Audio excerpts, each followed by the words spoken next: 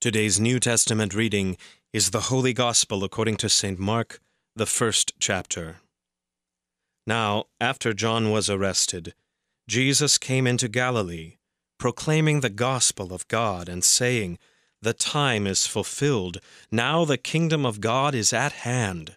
Repent and believe the gospel." Passing alongside the Sea of Galilee, he saw Simon and Andrew, the brother of Simon, casting a net into the sea, for they were fishermen. And Jesus said to them, "Follow me, and I will make you become fishers of men." And immediately they left their nets and followed him. And going on a little farther, he saw James, the son of Zebedee, and John his brother, who were in their boats mending the nets. And immediately he called them, and they left their father Zebedee in the boat with the hired servants, and followed him. And they went into Capernaum, and immediately on the Sabbath he entered the synagogue and was teaching. And they were astonished at his teaching, for he taught them as one who had authority, and not as the scribes. And immediately there was in their synagogue a man with an unclean spirit. And he cried out, "What have you to do with us, Jesus of Nazareth? Have you come to destroy us? I know who you are, the Holy One of God." But Jesus rebuked him, saying, "Be silent, and come out of him."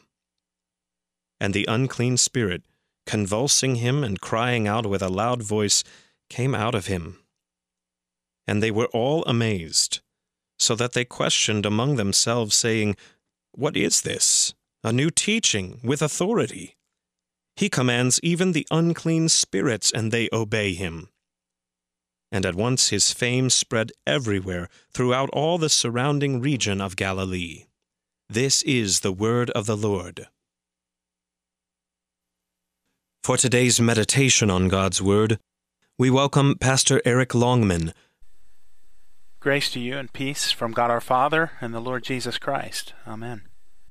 They were astonished at his teaching. They were amazed, so that they questioned among themselves.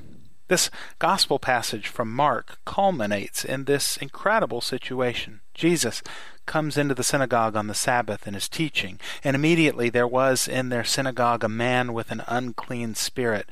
Jesus rebuked the spirit, and it came out of the man. Everything about this is bigger than life. It is a hallmark of Mark's gospel, especially the first half of it, that it leaves the reader practically breathless. Things just pour out one after another, and you almost don't have a chance to consider the implications of what you've just read before Mark is on to the next thing. This reading is like that. Jesus begins his ministry. Jesus calls the first disciples. Jesus teaches in the synagogue. Jesus casts out an unclean spirit. Whoosh! And we're only 14 verses in. But when you stop for a moment and you think about the events in the synagogue, it's incredible. What's the most incredible thing you've ever witnessed? Think about that for a moment.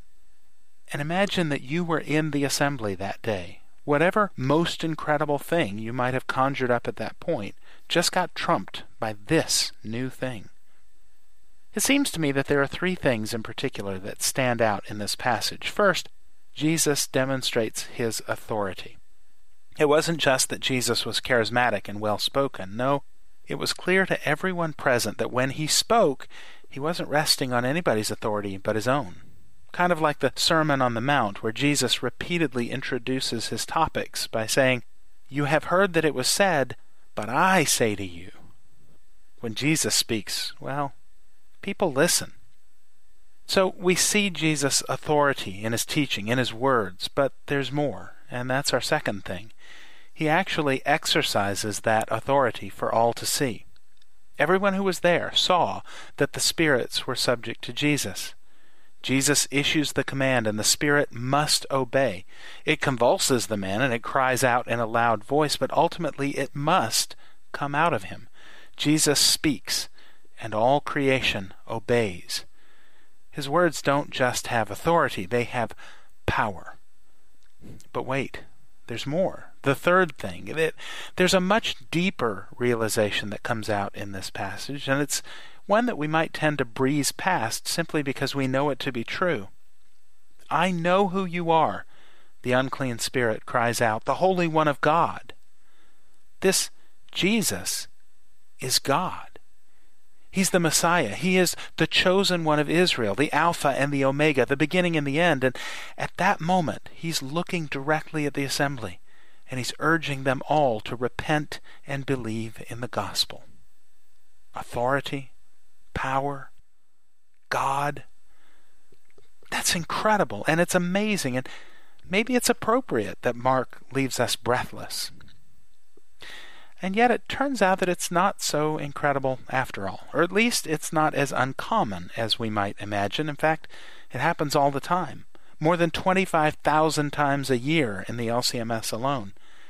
It happened in my congregation just last week, right in front of me, in fact, as I spoke the words, I baptize you in the name of the Father, and of the Son, and of the Holy Spirit. Amen. Jesus showed up, and he cleansed that little boy. He removed the unclean spirits, and through that saving flood, all sin in him which had been inherited from Adam, and which he himself had committed since, was drowned and died. It's no coincidence that this man in Capernaum had an unclean spirit. We all do, as we stand before a just and holy God. But in Christ, God was reconciling the world to himself. He offered himself as the sacrifice, so that we might be presented spotless before God. In your baptism, you were cleansed by Christ himself. What a blessing that is. And now may the peace of God, which passes all understanding, keep our hearts and our minds in Christ Jesus, our saving faith. Amen.